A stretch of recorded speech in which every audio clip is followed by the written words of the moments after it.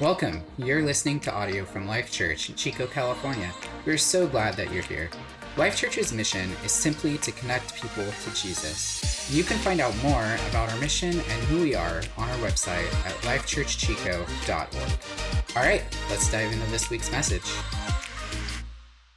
Would you open your Bibles to Luke chapter 15? And as we're getting there, we're in this series called Made New.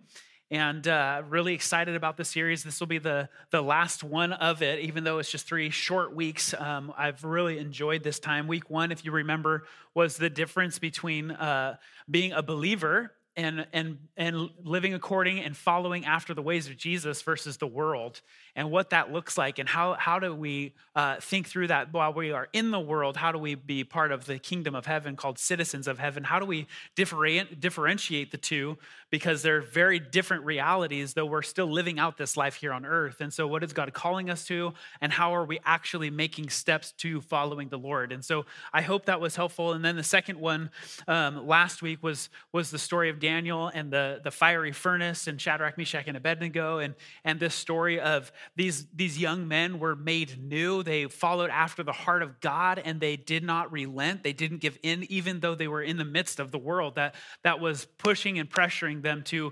secede and to give way of their ways instead of following after the Lord. And what we saw after all of that is that they actually, of course, got through the fiery furnace. They got through this 7 times hotter challenge that was in front of them, and they actually walked out with not even a hint of smoke on them. And so I just love those moments when we trust Jesus in the midst of this pressurized world.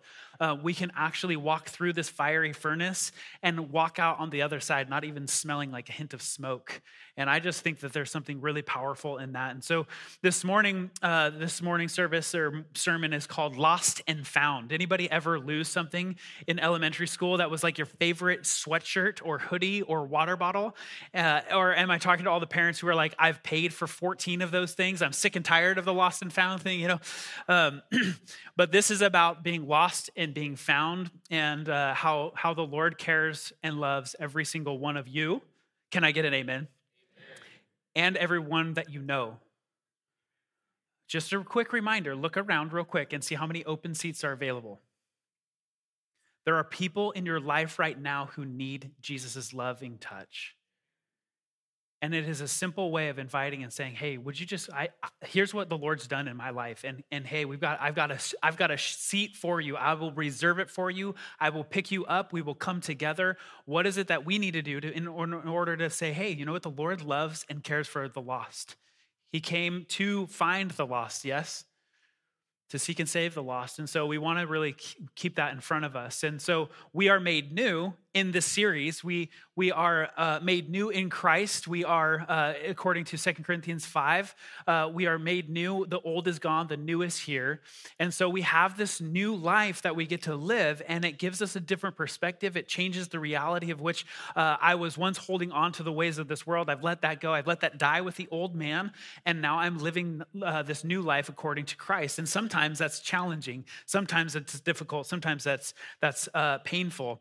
If you know the story of John Newton, he was the author of Amazing Grace.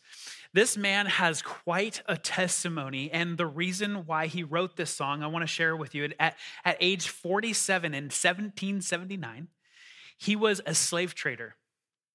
So he was on ships, he was going into countries and lands and literally stealing people, enslaving them, and then he would take them to a different land and sell them off. This was his business, and he was incredibly successful at this business. Wow, right? So here's John Newton, and he's very good at what he does. At the age of 7, I think it's the age of 9, his mom passed away. But before that, he had distinct memories of his mom instilling who the Lord was in his life. At age 7, he remembers this very clearly. And so the story goes on where he is on the ship, and they're on the coast, and there's an incredible storm that comes. and the storm is just beating their ship pretty much to pieces. And men are flying overboard. They're drowning, right? Like these guys that he's been working with and living life with. And so they're getting thrown overboard and drowning. And so he's at the helm of the ship, at the basically steering the ship through the storm for 11 straight hours. He gets through it. But the thing he cries out throughout this 11 hours is, God, have mercy on us. God, have mercy on us. God, have mercy on us. And he recounts basically in this moment that he says, I can only remember when I was 7 that my mom instilled who the Lord was in my life. And so he's crying this out, Lord, have mercy on us. So he gets through the storm, it subsides. And then what does he do? He gives away his business. He lets it go. He goes and he learns Greek and Hebrew to understand the Bible. And then he becomes a pastor and he writes this song called Amazing Grace. He went from a slave trader to setting the captives free. Isn't that powerful? That even though he was in this profession and this trade that was so devastating to so many lives, he actually came back and actually was a front runner in trying to abolish slavery at that time. And so he became not only physically just an abolitionist of slavery, but he also, in spiritually speaking, he was looking to set the captives free, to set people free in Christ. And so he writes this song, Amazing Grace. Of course, you know the words, how sweet the sound. You guys want to sing it with me? Ready? You gotta partner with me, okay? This is a vulnerable moment. Those online, mute. Ready? Amazing grace, how sweet the sound that saved a wretch like me. Ooh, good job. I once was lost, but now I'm found. Was blind, but now I see. Come on, give it up. Come on. Thank you for the 7 people that clapped on that one. Good job. Glad we're really participating here this morning. That sounded so good for you guys. I'm sure it was not as great for me, but that's okay. These words are profound. I was blind, but now I see. I was lost, but now I'm found. And so he really had this moment on the ship where he really surrendered his life. And I don't know if you've had that moment with the Lord in the past where you maybe have gone astray, you went down your own way, and then the Lord just simply highlighted something in your life that you went, oh my goodness, I've been lost. I've been going the wrong way. I've strayed away, and now I'm back into the land of the living, as Proverbs or Psalms would quote that. Jesus is responding to the oppression and the opposition of the Pharisees in Luke 15. And he's really combating their Pharisaical ways. And I wanted to just share with you as we get into Luke chapter 15. In 14:1, it says he was being carefully watched. And a critical eye is always watching to see where you're going to mess up. And so these Pharisees were always watching. If you read through the Gospels, you'll actually see that sometimes or very often. Whenever the Pharisees were around Jesus, they were always watching. They always wanted to see, when is he going to mess up? And that's a picture of what the world does as well. In 15:2, it says, this man welcomed sinners and he eats with them, is what the Pharisees would say about Jesus. And they would just say, I cannot believe that he's actually doing these things, like caring, like reaching out, actually gaining relationship so that he might have influence in somebody's life. A quote says this, a penitent sinner pleases God more than a ceremonially correct Pharisee. And it's quite evident in this parable that we're about to read. And so if you'll skip down to verse 11, this is the story of the prodigal son or the lost son. Prodigal means somebody who wastes away an inheritance. But this son was lost. And before I even start, we were all lost. So let's start there, okay? Not I'm found, you're lost, what's your problem? No, I understand. I can relate because I've been there. What a different perspective that is when we actually shift and we say, no, I've been in your shoes. I understand what it's like. I know the challenges. I know the depth of pain. I know the heartache. I know the turmoil. I know the tension between wanting to be but not. I've seen there. I've been there. I've done that. And I understand. Secondly, there's probably some in this room who have quote unquote prodigal sons or daughters. And I want to just prayerfully just say, Jesus, would you make a way? Because Jesus knows, he sees, he understands. And so even for our kids, though they're young and they're still in our house, you never know where they're going to go and what's going to happen. And so one of our prayers is like, Lord, we trust you. Like I'm stewarding these young ones as best as I can, but I know they're going to be out of the house at some point. But I know that you love them. I know that you see them, and I know that you're knocking on their door no matter what. And so I just want to prayerfully concede with you on those things. So let's read verses 11 and 12 real quick here. It says, Jesus continued. He says, there was a man who had two sons. The younger one said to his father, Father, give me my share of the estate. So he divided his property between them. So here's this young son who just comes to the father and says, look, just give me what's mine. I'm out of here. Now, just so you know, traditionally that son could have just been executed on the spot. That's just completely in the culture of that day. You would have never seen that. So the audacity for this young son to come to the father and do this is really shameful to the family. And so he could have been just banished, just like, no, you're out, you're gone no matter what. But instead, the father just concedes and he says, you're going to do this? Go for it. See you later. Just so you know, too, just one of these interesting facts is the younger son would usually typically receive a third of the estate. The older son would get 2/3 of the estate. And so here he's looking to get his third of his inheritance and then go off on his own endeavor, okay? So he's just decided in his heart, he's on his way, he's out, and you do not see the father saying, no, you're going to stay right here. It's interesting, the father in choosing says, okay. In fact, here's your third inheritance. So let's read verses 13 through 16. It says, not long after that, the younger son got together all he had. He set off for a distant country, and there he squandered his wealth in wild living. After he had spent everything, there was a severe famine in that whole country, and he began to be in need. So he went and hired himself out to a citizen of that country who sent him to his fields to feed pigs. He longed to fill his stomach with the pods that the pigs were eating, but no one gave him anything. So he collects all he has, and he goes to this distant country, this distant land. And there's a couple of things that you might want to consider here. This distant country is considered the world. It's considered everything that isn't within the Father's household, okay?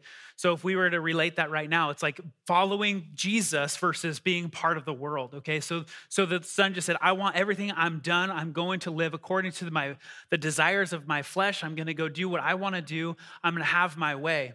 And so he's going accordingly to this, and he's going to a distant land so that he might not know anybody, so he can start this quote unquote new life that's going to be quote unquote fulfilling. Anybody on track with this? Like the lure of the world makes you think and makes you believe and gives you this sense like, I'm going to have this new, fresh start, this new, fresh beginning. And guess what happens when you move to a different city, you move to a different state, you move to a different country, your problems still come with you.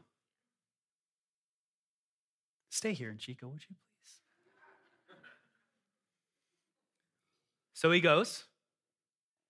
And what does it say? He squanders his wealth. And that word squander is kind of interesting. It's disperse, scatter, or waste. It actually has a sense of winnowing. And if you understand winnowing, it's winnowing wheat. It's like, it's this open, basically this big, what's the word I'm looking for? Strainer of wheat. So it's very open and they shake it and all the excess just flies away. So that's literally like throwing money out the window. I mean, he's just partying, he's having fun, he's just like throwing his money left and right, and he squanders his wealth so quickly. And this is a pattern of the world. And so here he spent everything, and then guess what happens? Severe famine. Oh man, the knocks just keep on coming, don't they? The world is really good at continuing to give you knock after knock after knock after knock. And somehow the world doesn't respond the way in which a believer or maybe the Father would. So when living in his best life in and of the world, it's not surprising to see one hardship after another. So he begins to be in need.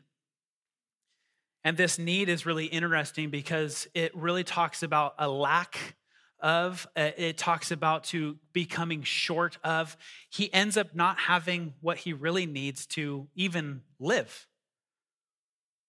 Imagine that. Outside of the Father's house, he doesn't have what he needs to actually live the life that he so desires and wants, but yet never actually has. We will always come up short outside of the Father's house. Luke 22:35, Jesus, it says, then Jesus asked them, he's talking about sending out the disciples, and he says, when I sent you without a purse, bag, or sandals, did you lack anything? And the response was, no, we didn't. If you remember that story, right, he just said, hey, just go. I want you to go out together 2 by 2 and just take nothing with you and just trust that the Lord's going to take care of you. So they actually went and they did this. And the response and the testimony is, did you lose out? Did you lack anything? Did you find yourself okay? And the disciples said, we didn't lack anything. In fact, we probably had more. But the world takes and takes and takes. And so you find yourself in this need. And I'm sure we've all found ourselves there. No money equals big problems. Big problems equals a huge need. And a huge need equals a big God. But the world, and sometimes we, try to strive to figure out, I'm just striving. It's like trying to catch a slippery fish. You know, it's like, I just need to figure out how to land this. I just need to know what I need to do. And I just try to strive. And I just end up short every single time. And we lack to recognize that we need this God to help our need, to fulfill our need, to help our problems, to renew us, to refresh us, to then make us new. Without physical needs, listen, this is probably one of our biggest tensions. Without physical needs, like eating, having a home, having a car, gas prices. Whew. But without having these needs and being so comfortable, we really quickly lose sight that we need Jesus. So that's why I'm always encouraging you, what's your next step of faith? It's a step of faith is something unseen. It's like trusting that the Lord's going to fulfill. And it's a leaning in and it's a trust. And it's, if I take a step of faith, I'm trusting that the Lord is going to come through.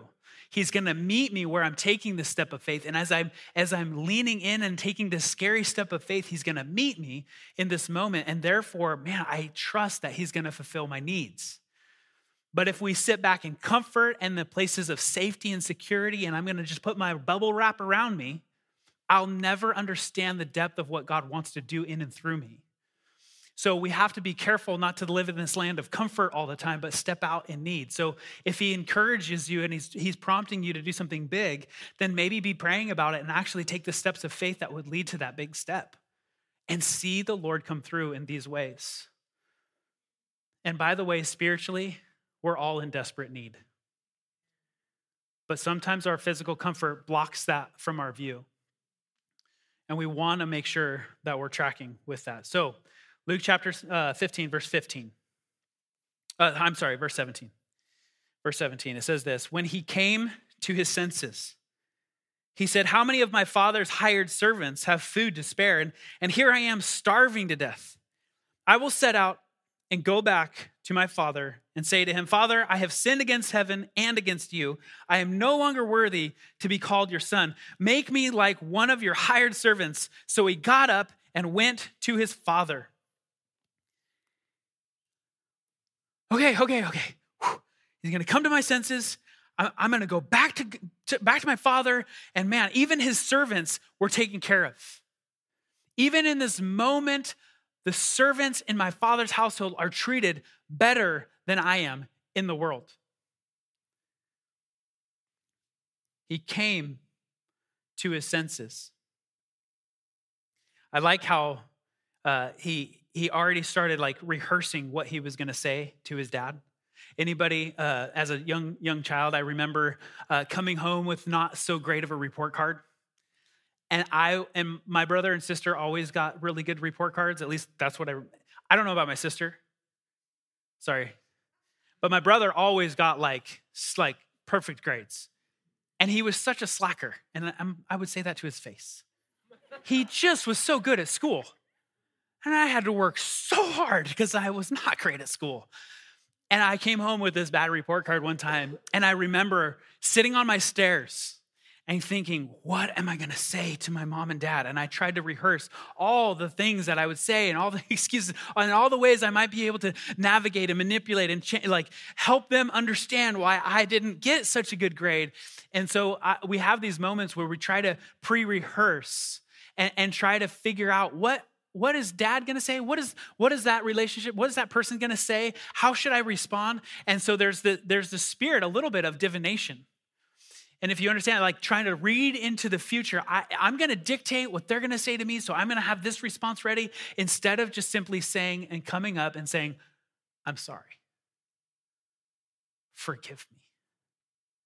But he conjures up this whole thing. And it's not bad in and of itself. He comes up with this whole thing to come to his father and say all of these really well-meaning things. But he came to his senses. This is important. He sobered up.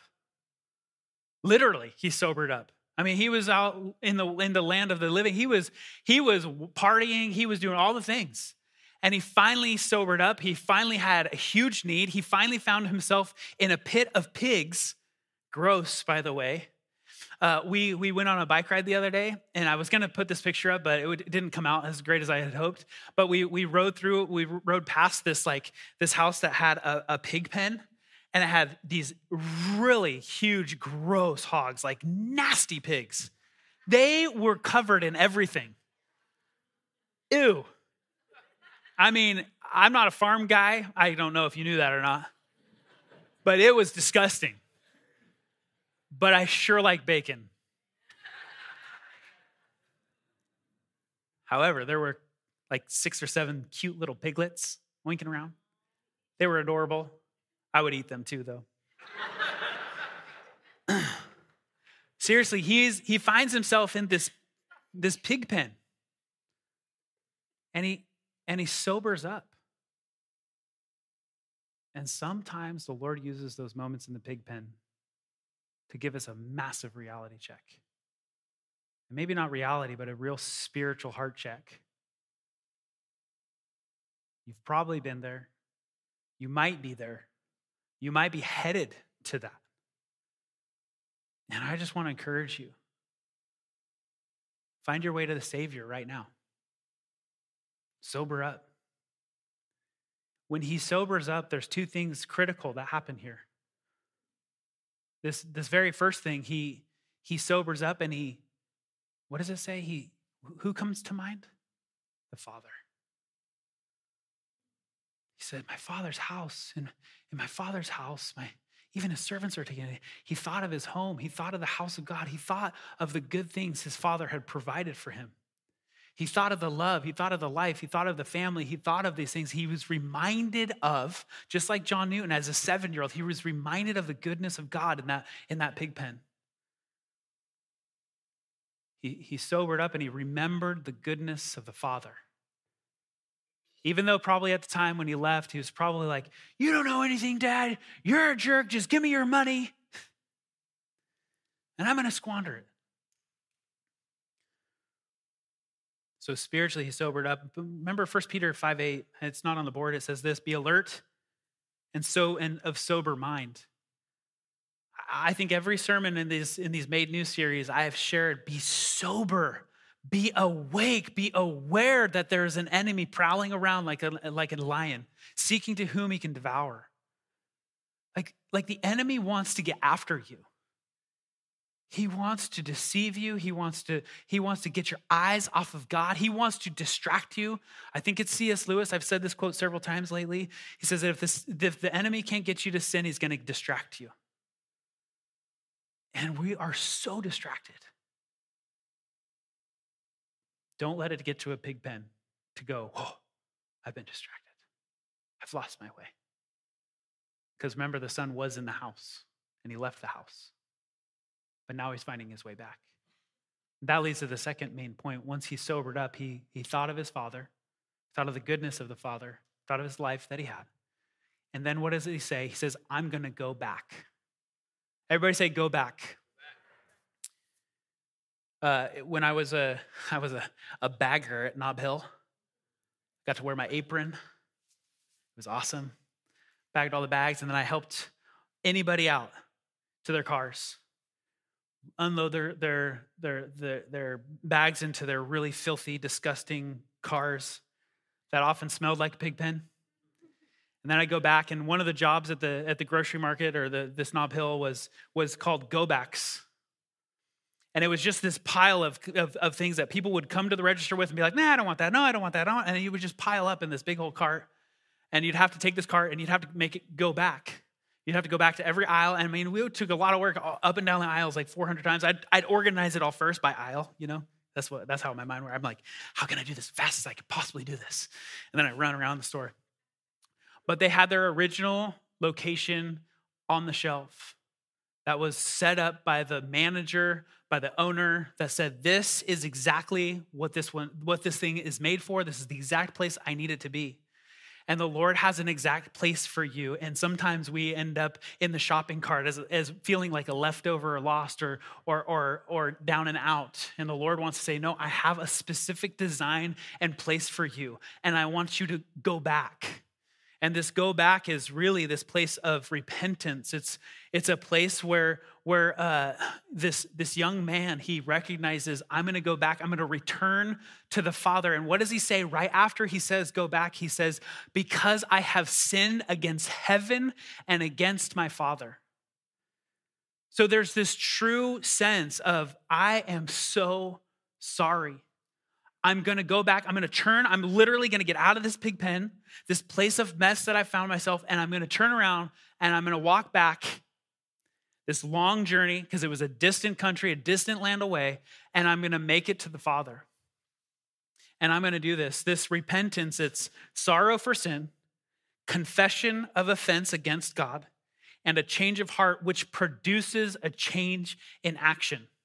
Sometimes we think we can just change our action, but yet inside we've never actually sought forgiveness. We've never actually verbalized, Lord, I'm so sorry.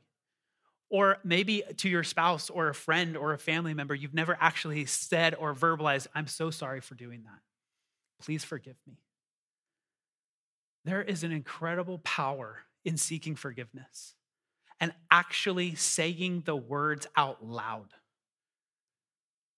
And so he says, I'm going to go back. I'm going to follow after the Lord. I'm going to go back. So here we are. Keep going. At the middle of verse 20, it says, but while he was still a long way off, his father saw him and was filled with compassion for him.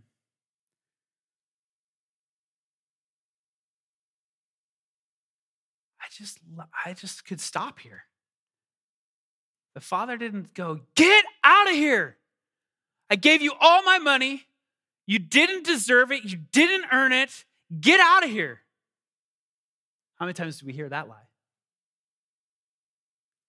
But it said the father was waiting for him. And he had compassion. I love you read through the Gospels and you see Jesus interact with all the people. So many times it says he saw with compassion first. And then he did something. He saw with compassion. You'll see this, and then he heals people. And he has miracles as an overflow of the compassion for those people. So the father has compassion on him. He ran to his son. You need to know that no older man would dare run ever, but then even more so for a son, a wayward son, because everybody around would know, oh man, his son, what a loser. He took all his dad's money and just left what he squandered it. He's out in some distant country. Just what a failure. This father, heart abandoned, runs after his son. The father, heart abandoned, runs after you. Comes after you. So he ran to his son, threw his arms around him, and kissed him. Ew. He was just in a pig pen. He was not clean. He was dirty head to toe. He just traveled. I tell you, I've got some young boys.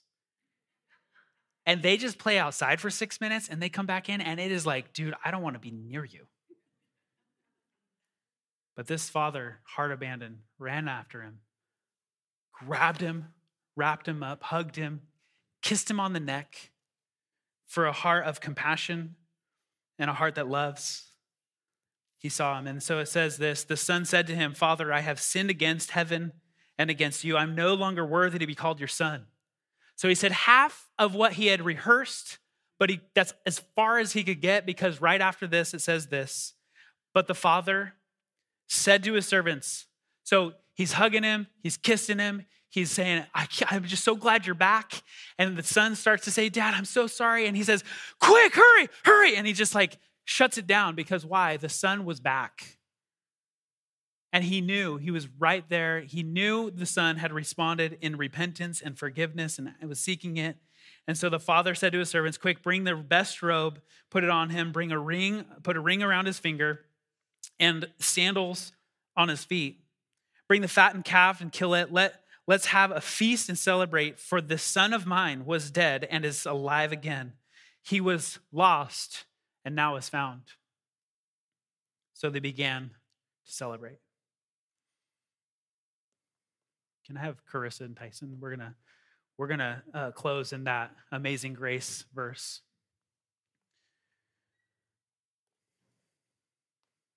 So the father, he just ran and hugged him. He kissed him. The son was so quickly interrupted. Listen, God's forgiveness, think about this. It comes immediately. The son was forgiven immediately. Like right on the spot. The son couldn't even get out the words. I mean, the dad tackled him in love. So there's nothing so far away from the Lord that he wouldn't forgive just immediately. No act, no deed.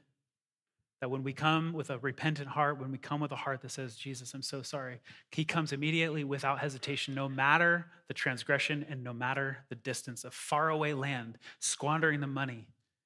Later on, the older son tattles on him and he says that he was with prostitutes and everything else.